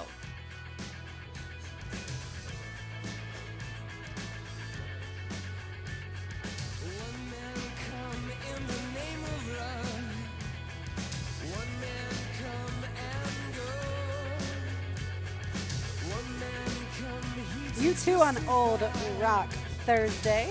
Always a Stanley Pools Thursday here on the Frangie Show. Frank Frangie, Hayes Carline, Andrew Gibson. I'm Lauren Brooks, live here at the Players Sawgrass Square. Dylan Denmark back at 1010XL headquarters, spinning all the hits. Well, you just heard in Gibby's update, there is movement here at the Players.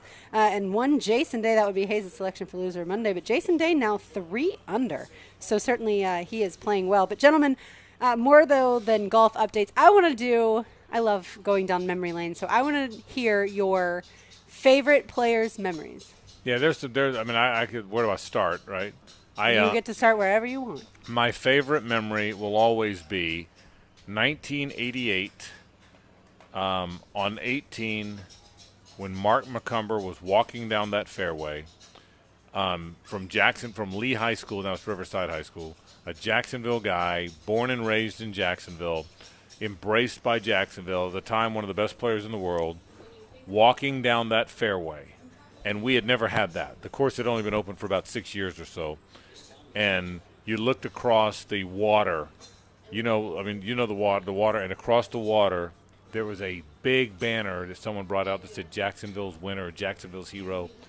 And Mark looked at it, and the place was going crazy as he walked down the fairway. And I've had Mark on the air to talk about that. Mm-hmm. And I don't know if I told you guys this before, but when I've had Mark on, I'm describing it. He lived it. He said, Frank, I'm having trouble not getting emotional when you talk about it.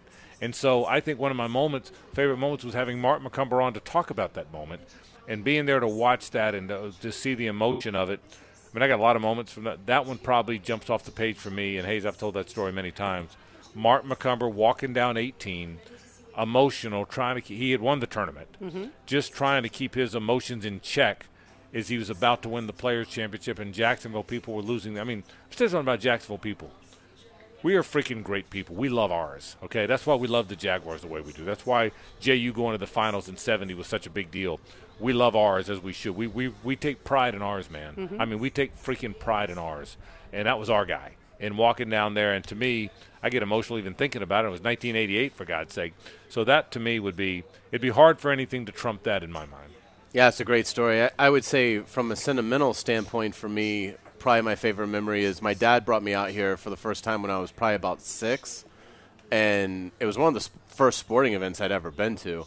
And we followed Fred Couples for a couple of holes, and I remember him saying, this is sort of one of the big up-and-coming players on tour. So this probably would have been like 82, if I was 6. Maybe it was 83 if I was 7, somewhere right in there. And it was just being a little kid and being out here, it was just amazing.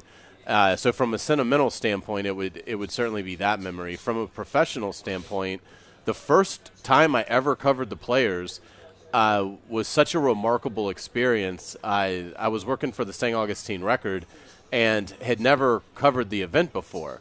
So I had no idea about getting the under-the-ropes passes and being able to follow the leaders on Sunday. I mean, unbelievable access. So I followed the Craig Perks group for the final probably 5 holes, and to see him finish in such stunning fashion. I want to say he eagled 16, birdied 17, and chipped in on 18 to win it.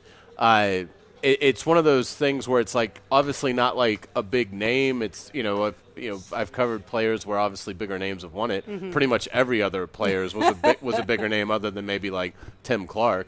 But that was just such a stunning moment for me in terms of how you could cover this sport, how close you could get, and to feel to be inside the ropes on 17 and make that walk, like kind of with the golfers, and then be able to sit there and see how it all plays out.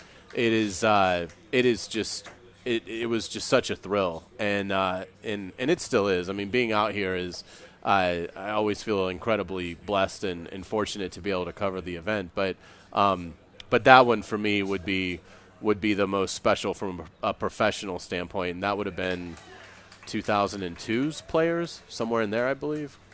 How about you? The first one that I came to where I actually watched the golf versus, like, I started coming in high school and early college, and I would just be social. But then when I actually started legit paying attention to golf was the year 2004 when Adam Scott won, and I followed him for at least half that round, not just because he's attractive, but because also he's a very good golfer, and so that was when I first was swept up in just how magical this all can be, and then Matt Kuchar winning, I was at the turn there, and that was an incredible experience. Everyone's screaming Cooch. Frank, you talk about Jacksonville loving Jacksonville. The other night during the Riley Green concert, one of the band members is from Jacksonville, and the whole crowd started yelling Duval. Oh, wow. So I thought that was pretty cool, that immediate reaction. People were like, yes, you're from here. But yeah, I mean, Ricky Fowler winning in 2015 was really fun. Were you out here the Sunday he won? Yes. The Sunday he won, I've told this story before. On the Sunday he won, on 17, he's behind, And everybody, if you follow this tournament, you know the pin placement on 17 is back right. It's really tough. He hits it stiff, birdie. So that gets him into the playoff. The playoff is an aggregate. He's got to play it again, stiff, birdie. And then then it's down to 2. They go back to 17, hits it stiff again. Those 3 shots, if there's any way to do that on YouTube, go back and look at Ricky Fowler's 3 shots on 17 the year he won it. Amazing. Oh, absolutely. And just this place, it gets so electric. Like, if you've never been out here, the roar that can happen on a certain hole, especially certainly like a 16, 17, you hear it from anywhere else on the golf course. And you're like, dang, I just missed something really cool. The David Duval year, were you covering it then? I was not. Okay. I was still probably drunk out of my mind. 2000? I was still in college. Was it 2000 or? It was 99, I think he won it. I was not here. I was in St. Pete at the Final Four and doing shows from the Final Four, but I was following it. And he won here the same weekend his dad won on the Champions Tour in Pensacola, right? That's right. I think it was the same week, which is a really good. David's a wonderful Jacksonville guy. That was cool because he's another guy like Mark McCumber, born and raised here. Fred Funk wasn't born and raised here, but he was the ultimate Jacksonville guy. Him winning was very cool. Fred Funk, a guy that lived here and had sort of become one of Jacksonville's own.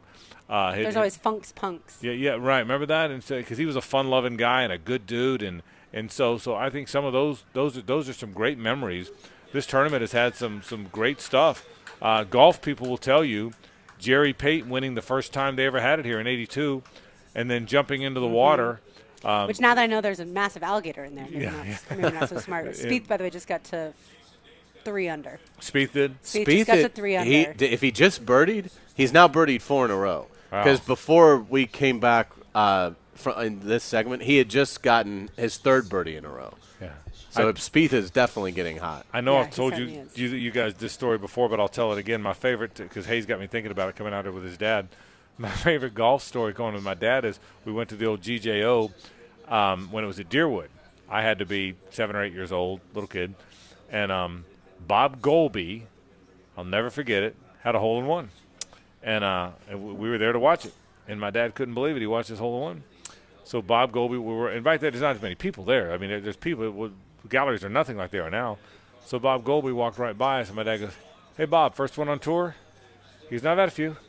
Well, I thought my dad knew Bob Golby. He called him by name. I went back and told my mom, "Dad knows Bob Golby." My mom goes, "Who's that?" I said, "Who's that?" "Dad's friend who just made a hole-in-one at the golf tournament. That's who it is." I'll never forget the moment. Awesome. I'll never forget thinking my dad knew Bob Golby, whoever the heck Bob Golby was.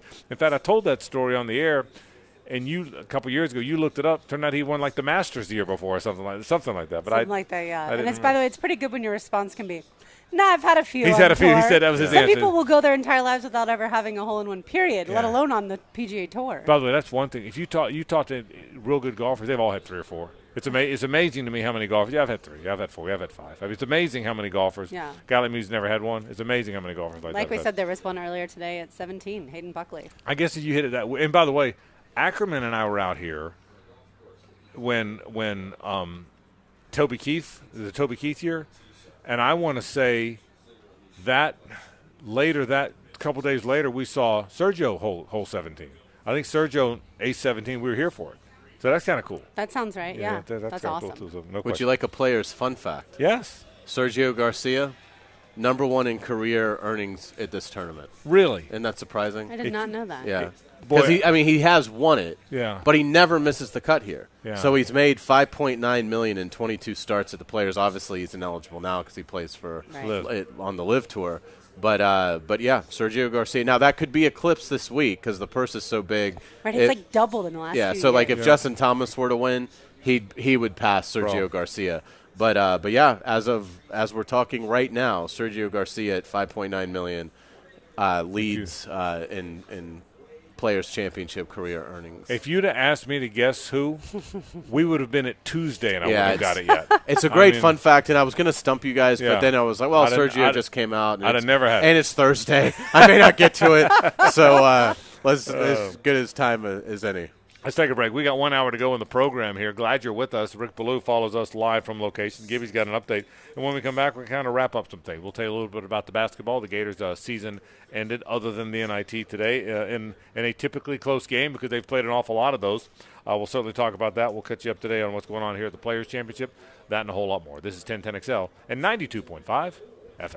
It's an Old Rock Thursday. Music the way it should be, or at least used to be, on The Frangie Show. Is it getting better? Or do you feel the same? Will it make it easier on you now? You got someone to blame. You said one love, one life. Old Rock Thursday today is U2. 35 years ago, Joshua Tree, one of the great rock albums of all time, was released. So we're celebrating that on Old Rock Thursday. Frank Frangie, Hayes Carline, Lauren Brooks, Andrew Gibson out here on location. He's got, let me tell you what Gibby, he's got the sunglasses. He's got sort of the mauve magenta. Is that magenta, would you It say? would be magenta. Sort of a magenta. Look at me dropping that on you, Carline, Yeah, sure. huh? You didn't have that, did you? I did not. You had absolutely did not have that. Do you have any magenta? I do think I do, I actually. think you do too. think I Hayes, do. you have magenta? Isn't that magenta? No, that's maroon. Oh, never mind. How you doing over there, Gib? You all right? Good, How's your day? I'm on a scale of 10, Gibby. How's your day right about now? I'd say it's about a 10. Yeah, to it's a be 10 honest. for all of us, isn't it? We're all Yeah. having a 10 out here. It's a beautiful day out here. With this weather, I will tell you a story about the shirt. So walking in Love the today, shirt. it is a magenta type color. So walking into the tournament today, the lady who scanned my media credentials said, "Oh, Roll Tide," and I was like, "Huh? What about this shirt That- says Alabama?" Nothing. You know what? Nothing. You should find her. She should The be other fine. shirt, the maroon shirt, more Yeah, Alabama. that's exactly right. The one that Hayes has no idea. Brooks, you got to admit you were impressed that I knew magenta. You can't I lie. absolutely am She's impressed. trying to act like she wasn't impressed, but I I'm dropped that. impressed by everything you've ever said. Good answer. Well said. Then impress me by telling me how our people are doing. Loser Monday, we made our picks yesterday. Lauren, Hayes, Gibby, and me, and Chris Reimer always jumps in. People want to know who's going to wind up buying lunch on Monday. What are the early returns telling you? Well, the early returns are saying that Rory McIlroy, the exact opposite of Scotty Scheffler. Rory's in the clubhouse at 4 over. That would be Reimer's selection. Scotty Scheffler, Frank's selection at 4 under, also in the clubhouse, as is John Rahm, Gibby's guy. He is 1 under. The 2 golfers still on the golf course right now. Jason Day, 3 under through 15. Hayes, He's about to fall back. He just put it in the water on 16. Oh, he did. Okay, I was going to say Hayes made a great pick there, but not that he didn't make a great pick, but not doing quite as well as he was. And then Justin Thomas not playing so well. He is 1 over through 13. All right, so JT 1 over through 13. Jason Day 3 under, so he may He's- fall back 1. So he may, Or 2. Yeah, so I mean, I don't. It was weird. He was in the tree line.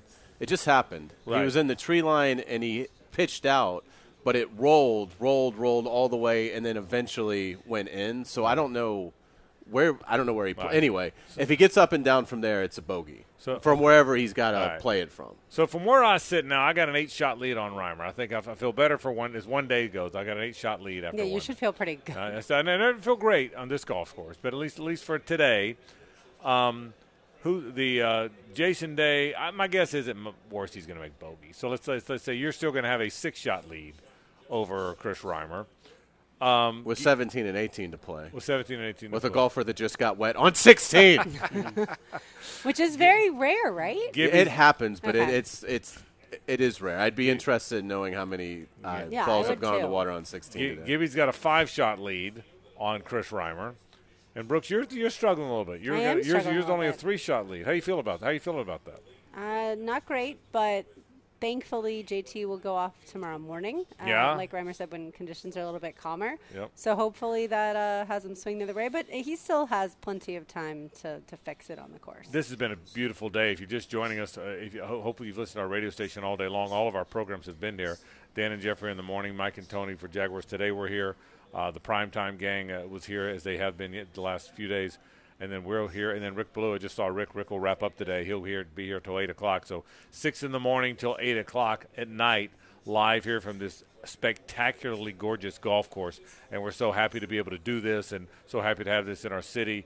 And again, you'll have a hard time, Hayes, topping the weather we had today and the feel it had today, and it was a golf at its finest today at the Players. It's been fantastic, and we may be getting ready to see a coronation isn't the right word, but a re-emergence of a really elite young talent in Colin Morikawa. Obviously, he's already got 2 majors on his resume, but last season was a disappointment. He never really factored. Struggled pretty much throughout all of 2022, and if he is able to take this first round, this 7 under, and if it propels him to, it won't be a wire to wire, but if it propels him to the Players Championship, that would be a remarkable amount. He'd have a Players, a British Open, and a PGA, and he can't be more than 25. It would be remarkable, and it would be a big announcement that Morikawa is absolutely back and really, to be honest, it puts him in the Hall of Fame. I mean, he'd have 2 majors and a Players Championship. So I'm really interested in seeing if Morikawa runs away with this thing, because again, it could have been better. He had a couple putts today that barely rimmed out. And so he has a chance, I think, to make this his statement. Yeah, he played extraordinarily well today. And, it's funny as we go through the different selections, I am a little surprised that nobody picked Morikawa. And Reimer was leaning more towards Hovland than Morikawa, but a little surprising considering we all know how good of an overall player he is and certainly how he's played here before. I think Colin Morikawa, Xander Schauffele, Victor Hovland, they're in that group of next up. We've been saying that for 2 or 3 years now. They're on the cusp. Don't you think they're right there on the cusp of next up? But you're not sure. It's still hard to pick them when Rahm and Rory or whoever, JT, are on the docket, right? Now, right, once we've gone through those guys, I think that'll change a little bit. But I think Morikawa, Hovland, Schauffele, I'm missing 1 or 2, but that's the next in line group, I think. Homa, maybe? Homa, no? yeah. I would put him in that group. And again, I mean, Morikawa is a 2-time major champion. Right. The problem with Morikawa in here is that he hasn't been good. Before today, his average was 72.33 in 6 rounds. So, I mean, he'd only played 6 rounds here, and his average is over par. But obviously, he has discovered something. And, again, that's what we talked about. Sometimes you have to see this place and compete in this tournament a few times before you can make a big step forward, even if you're an elite player. So, Morikawa to me is somebody that has done it at elite levels, and if he's able to claim the Players' Championship, I think it puts him right back in everybody's top 5. And another guy who we talk about all the time, and we wonder, okay, he started off so great early on, is Jordan Spieth, and then obviously wasn't able to win for quite some time and his hit or miss. But if he has a resurgence here, Hayes, does he kind of jump back to the top of the forefront of everyone's mind? I think so. I mean, that would be great. Yeah, it would be great because, again, he would be, exercising some demons here, having missed, I believe it's 5 of his last 7 cuts. Spieth has missed here at the Players. But he was T4 in his debut in 2014, and you felt like eventually with the nature of his game, he would figure it out here. Mm-hmm. And he is playing exceptional golf right now. He's certainly going to put himself, barring some sort of collapse, he's going to put himself in great position. As you mentioned, tomorrow he'll get the morning, which I'm surprised that's more isn't made of that, but it seems like that really is – there really is a difference. And you just tend around here to see – more good scores in the morning than you do in the afternoon. And especially with that weather tomorrow. Yeah, so we'll see if Jordan can take advantage of that. I mean, that'd be phenomenal. I mean, if it's Morikawa and Spieth dueling on the back nine Sunday, that would be, I think, a fan's dream, and certainly I think NBC's dream. So Spieth right now is 2 under. He's through 14. Jason Day only dropped 1 shot after going in the water, so he is 2 under also through 16. But now it's going to be interesting to see how he handles. You're now going to 17. Mm-hmm. So you just got wet on a hole that's a birdie hole. It's the easiest hole on the course. Now you've got to go to 17, where obviously water is on everybody's mind. and you've got to, that ball's got to be dry or the wheels really start to fall off. And then you've got to play 18, which is a water hole. So I think anytime you put it in the hazard on 16, it is an incredible test of your mental toughness, because this 3-under that Jason Day had could absolutely blow up if all of a sudden he mishandles 17 and 18. Yeah, I'll bet you, though. I mean, this is a veteran guy. I hear you, but I'll bet you. I'm not saying he's birdieing them both, but I'll bet he'll be okay. It looks like, to your point before we even started, it looks like he came into this thing at a pretty good place, and I think Jason Day. It's a good pick. Jason Day's a good pick. It's easy to pick one of the top guys. It was a good pick. I mean, if he, barring a collapse, we'll see. Yeah. but I think you're allowed to say that as I bite into my brisket on Monday at about 3:20. I love how panicked you are about it. I've enjoyed that. And by the way, I want you guys to be bold. I just want to take the easy wins because I don't want to get lunch. Right. But it is a pretty good pick. I mean, that's a more fun pick than the ones Lauren and I picked. And it'll be more fun eating the ribs that you bring. Okay. We picked easy ones. We picked the rest of Gibby, Lauren, and I picked easy ones. You didn't pick an easy one. So, well, he's got to get out of here for me to feel good about the pick. Yeah. Well, I'm Otherwise, watching it the was a coverage really live bad as pick. we go, so I'll keep you posted. What do we got? What is he? Well, he's not quite to 17. The group before him just finished, and so his group should be walking. Yeah, now, having said all that nice stuff, yeah, I hope he goes right in the drink. Sure. Just so we're clear. I mean, I hope that thing splashes. I hope he hits an alligator on the head. Is what I hope happens. Just so you know. Oh, I love it. I would be the same way. We'll take a break. Hey, when we come back, but I want to get to something we haven't gotten to. We have had a lot of stuff. I know probably people don't care. Gibby, you'll care, but the rest of everybody else won't in the world. Have you seen the rosters for the World Baseball Classic? Yes. The lineups? Yeah. They're all playing. Yeah. This is nobody before people held off, and I'm not sure. And I don't follow.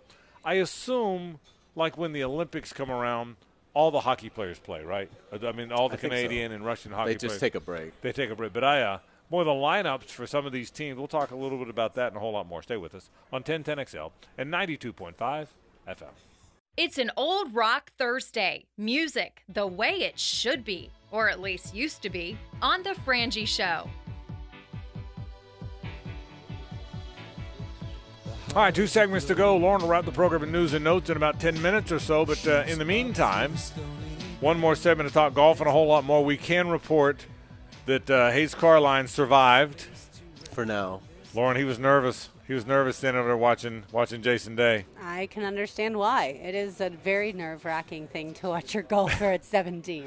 He hit it up there. He was safely on. I assume he either made birdie or made par, probably. He just missed, I believe, his birdie putt. Okay, so barring something, he should par 17. So he's going to be -2 with Hovland has got an incredible. I mean, he's like right on the edge. Yeah, I mean, he is taking forever to figure out how to play this. I mean, he is right up on the bulkhead. His heels are hanging over it at 16, and he's trying to figure out exactly how he's going to hit this ball. Yeah. I mean, it's amazing. If I was standing as close as he is standing to this, I'd already fallen in the water. Well, that those of us that don't play golf for a living, I would just reach over and just kind of chip it back. Right. I wouldn't really worry about how close I got it. He's 1 under, and this is for eagle. Right. So, I mean, he's in good shape in terms of the hole. But he wants to get it close enough to make the birdie. The key on that shot is he's on the edge. The ball's almost touching the wood. Yeah. It's almost touching the top of the bulkhead. That's what's amazing about that. So he has hit it, and he's hit it well, and it is going to almost go in. He's going to have a very makeable birdie. So tap in birdie. And he did not fall in the water. That is good to hear. Gibby, have you seen the lineup for the American team in the World Baseball Classic? I have. Yes, I have. Our team looks pretty good. I was not sure how many guys were going to play in this, but Mookie Betts, Mike Trout, Trey Turner, all these guys are playing. Well, let me say something I saw that got my attention. Pete Alonso and White Sox shortstop Tim Anderson don't start. Yeah. I mean, Pete Alonso doesn't. I mean, not first base, not DA, doesn't start for the team. Tim Anderson, as good as shortstop as there is in baseball, doesn't start. They're the backups. The outfield. I mean, the first three in the line. Here's your first 5 in your order: Mookie Betts, Mike Trout, Paul Goldschmidt. No, that's not right. Kyle Schwarber. Mookie Betts, Mike Trout, Kyle Schwarber, Goldschmidt, and Arenado. How's that for your first 5?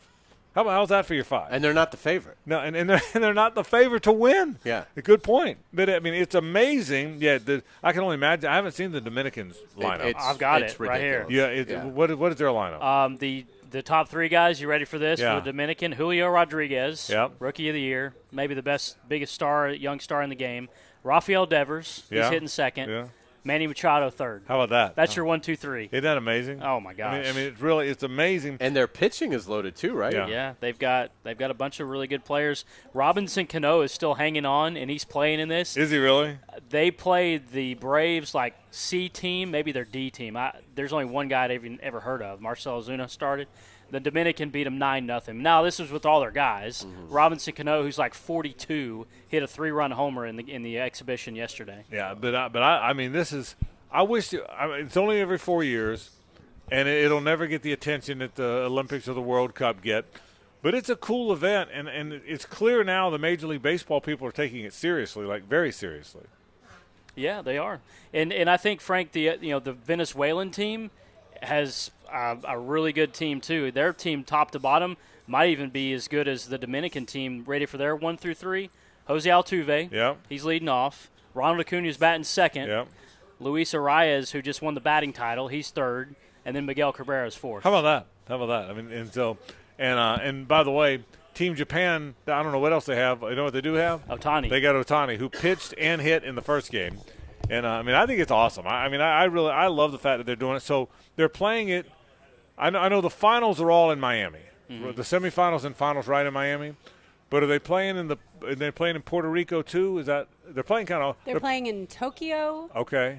in the United States. I forget. There's 4 different places, but I was surprised that it was that. The United States stuff is all in Right. Miami. I know because it's where the weather's great, and so I know that all the Miami stuff is in all the United States stuff is in Miami. It's at Marlins Park, but I don't. You're right. There is one in Tokyo, isn't there? That's where and I think the Asian teams probably all play there. The Korean team, the team from China. But anyway, I think it's fantastic. I can still remember.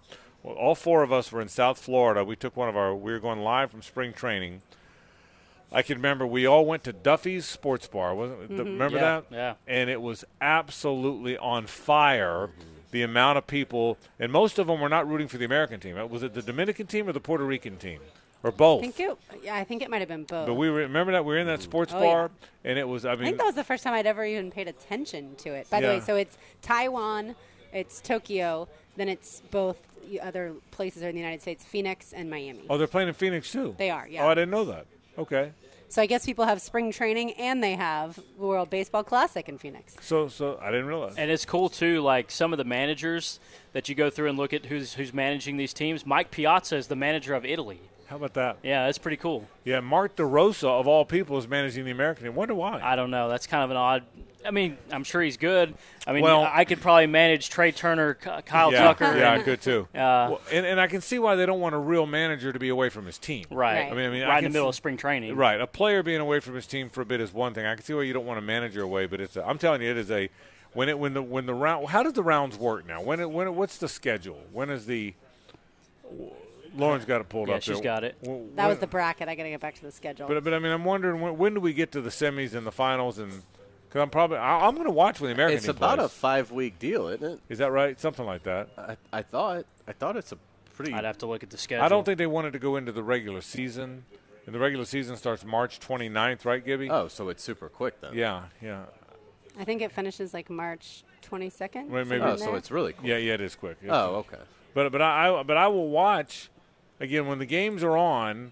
And again, right now the games in Asia are on in the mornings for us. But I will watch. When does the U.S. teams play some exhibitions? I know they played the. You're right, Lauren.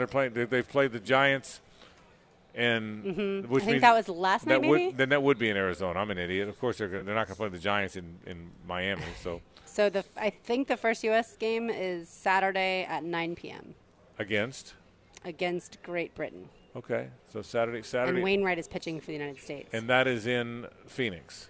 I would assume so. Okay. They don't exactly give you all the information on this Yeah, site. yeah. You either look at the bracket to know where the games are, or you look at the schedule, but it doesn't tell you where the games are. But my guess is the first round. I need to for get the- with these people. The first round in the first round U.S. plays will be in Phoenix, and then the semifinals and finals I know are in Miami, which would be. I mean, I could, and they will pack it. By the way, that Marlins Park doesn't get filled very often. Sorry, Marlin fans, if there are any of you, that thing doesn't get filled very often, but it will absolutely get filled for that. What did you see? Did you see something in golf? I thought we just saw another ace. But it was this morning. I can't tell yet. I don't think it was from this morning. I think that might have actually just happened. Okay.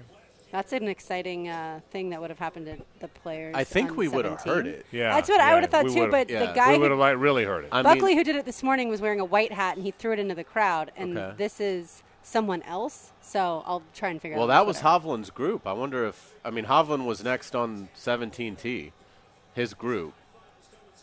So I guess Yeah. you would think we from here. Yeah, I You're think right, you would've thought that. we're close enough to 17. We'd hear the real crowd if it was not an just the egg, television because they'd crowd. lose their minds. Yeah, but we'll give you an update. Gibby's going to give you an update just in a second of who's winning, who's not, where we stand in the golf tournament, and then Lauren will wrap the program right after this with news and notes. This is 1010XL and 92.5 FM.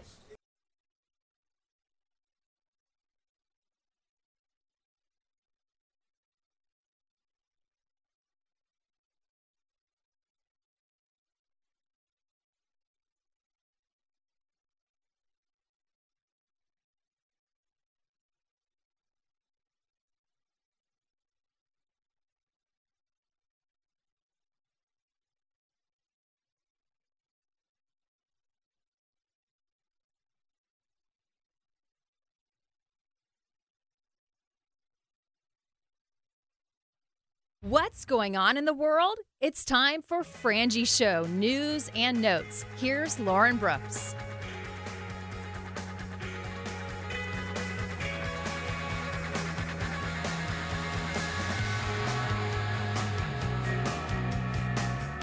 Welcome back to the Frangie Show, live here at the Players Sawgrass Square. We have had just a wonderful time out here today, as I believe all of the patrons have as well. All right, you two also on Old Rock Thursday. Good selection. It's been a fun listen all day long. All right, we did not talk Thank about this. I know yesterday. I don't think you guys talked about this the day before, because I think the news came out after Tuesday. But the domestic dispute between Tiger Woods and his longtime girlfriend, it's getting a bit ugly. But what I can tell is it seems like they got into a dispute, and he wanted her to move out of his house, and she refused.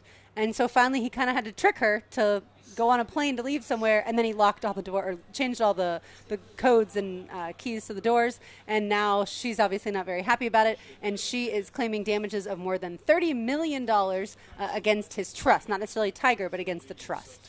How about that? $30 million. Yeah, I mean it's $30 million. Yeah, he's had Yeah, entanglements. He's had stuff. I said the same thing. Tiger, Tiger, God bless his soul. That's well said. That was said very succinctly and very accurately. My goodness, Tiger. My goodness. In an appearance yesterday on the Burns and Gambo podcast, former Jaguar Kelvin Beachum opened up about his quarterback, Kyler Murray, or former quarterback now. When asked what Murray has to do in order to be great, Beachum immediately answered, grow up. I think a little bit like Baker Mayfield, there's others, that a little bit of maturity would help him. I've heard that more than one time. You know, one of the things that helps these great quarterbacks, Mahomes and Josh Allen and Lamar Jackson and Joe Burrow, is they're grown-up good teammates and good leaders. You know, they're really good leaders. And I think that's one of the reasons people love Mahomes so much. That's one of the reasons people there's so much consternation about Lamar. That's one of the reasons Burrow's been so good. And Josh Allen, they are very good leaders. And Mayfield probably had to learn that a little bit. And I think Kyler Murray's got to learn. I've read that more places than one, that he's got to grow up. I wasn't surprised, Hayes, by the comments. Yeah, I agree. I'm a little surprised just because Kelvin Beachum, we know him since he played here. Yep. Right. And, I mean, he's about as mature a guy as there is. So this is Very smart, too. yeah, so it must be pretty bad for Kelvin Beachum. Yeah, that's right. To I feel agree. free enough to say it. Yeah. And again, that's the thing. At the NFL level, talent isn't enough. Kyler Murray has a lot of talent, but that's not enough. You've got to put in the work. You've got to be obsessed with everything that goes into being the starting quarterback of an NFL team. And if you're not, it's going to eventually catch up to you. And it feels like it has with Kyler Murray. And, I mean, I got to be honest, I don't see him coming out of this. I think we've seen the best football that we're going to see out of Kyler Murray. You know, he's going to I don't have be high hopes. around. I don't have high hopes either. Yeah, I would agree with that. But I think he's only going to fall further down the pecking order of starting quarterbacks in the NFL. Yeah, no, I tend to agree, too. Once you saw the addendum to the contract that included, or his extension that included the fact that he needed to spend more time studying the playbook, that should never, ever, ever have to be in anyone's contract, especially quarterbacks. The Houston Texans will lose their 5th-round selection in this year's draft, and they'll be fined $175,000 over a salary cap reporting violation. Hayes, the NFL opened an investigation into the organization and determined that the Texans provided then-quarterback Deshaun Watson with undisclosed compensation in the form of a membership at an alternative athletic facility in 2020. I mean, where do you start with this one? But Is that what we're calling yeah, massage places? I mean, alternative athletic facilities? it's always been hinted that Houston certainly was aware and may have even been setting up the appointments.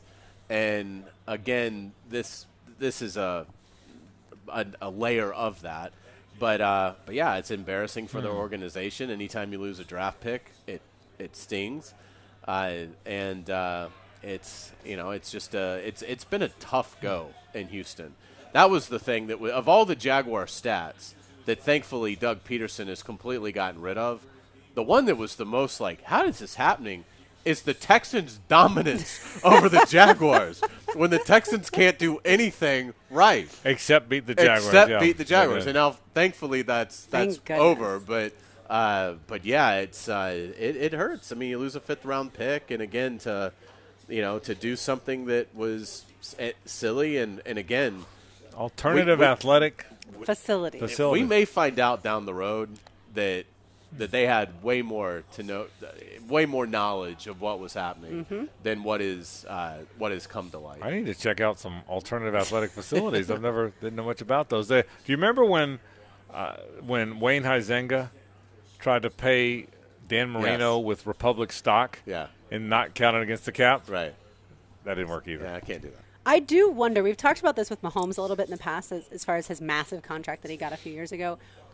Will the NFL ever allow a franchise to give a percentage of the franchise revenue to, and I'll just say the quarterback because I'm not sure that any other player would necessarily warrant that, but instead of having to pay Trevor Lawrence $60 million a year, if Shad Khan could, according to NFL rules, be able to give Trevor Lawrence $30 million a year plus 3% or whatever the percentage would be of the Jaguars' revenue? Well, it really does go back to the Huizenga Marino thing. You can pay him however you. I say this like I know. My guess would be, you can pay him however you want, but the equal value still goes against the cap, right? I mean, if you Correct. You can't supplement that. no, right, So, right. I mean, it counts. I mean, correct. The value would you pay him? You can't get away with paying him more and not counting against the cap. Right, but I would think if I was a quarterback, I would rather have the percentage of the revenue along with my salary. I think where you're getting at is something that has been hinted that will eventually come, and it could come in Trevor Lawrence's contract, which is quarterbacks not having necessarily a set salary year by year by year, but a percentage of the cap.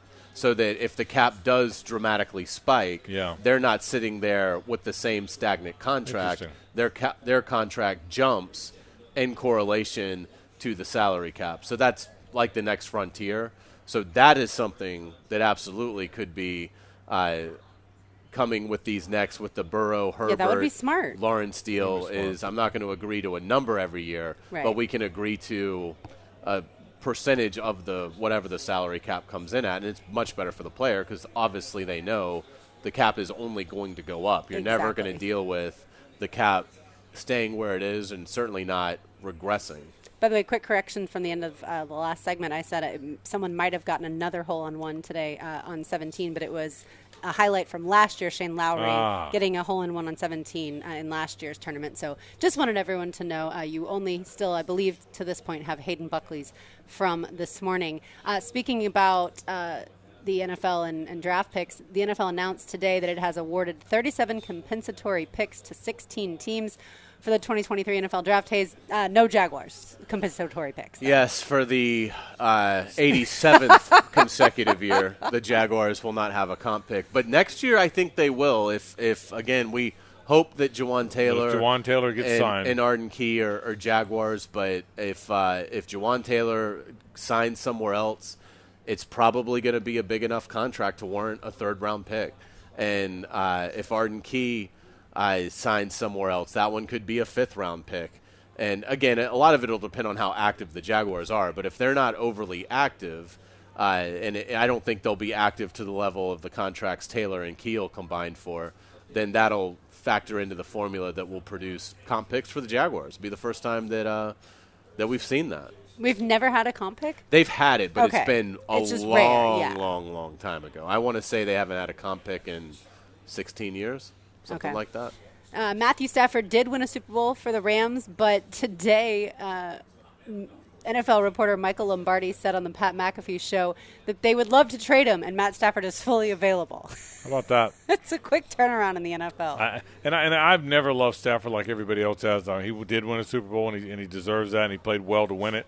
I've never been the Stafford supporter that others have, but he's available. I don't think anybody in the world's trading for Matt Stafford. I just don't see it. Now, So what are the Rams doing? yeah, Because they can't tank. They don't even have their picks. Right. Yeah. That'd be amazing. Is you're the worst team in the league and you don't get to take Caleb they- Williams because you stupidly traded your pick. do they still have Mayfield? Yes. So he's their quarterback, Well, I think or is he a free agent? He might be a free agent, Yeah. but I think Mayfield wants to come back. By the way, I think he's still with the Rams. there is more chatter of Garoppolo to Houston than I expected. I was convinced Houston would wind up with a rookie, but there's more. Have you noticed that? Yeah, it doesn't make sense to me. But there is some chatter. There is. There is chatter. So out would you? I guess I guess if you're Houston and you sign Jimmy G, your plan is Will Anderson at 2 and then Levis at 12. I would think you're still going to draft a guy, and maybe. Well, Levis might not be there at 12. Right, but yeah, you'd be hoping. But yeah, that's right. But I would think you're still. My guess is you're still drafting a guy, but you might not draft him at 2. Yeah, I think that would make sense. In college baseball last night, Frank, Florida improved to 12-3 after defeating FAU 11-0, and then Florida plays host to Siena for a 3-game series this weekend. Yeah, Caglione hit a Grammy to Yes, end it. You know, to I end it in mean, the now eighth, with the which 10-run rule. Yeah, how many early finishes has Florida had? Of Like, their, run rules. at least 4. At least 4, that's- maybe more. I don't remember that. Yeah, being a thing. the one I went to on Sunday, the Miami game, it ended with a walk-off granny, Mm-hmm. and last night was a walk-off granny. So they, the ball he hit, it's still going.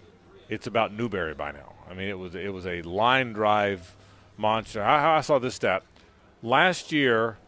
The hardest hit ball in the major leagues was O'Neal Cruz at 119 of exit velocity. The second highest was Giancarlo. No, that's not right.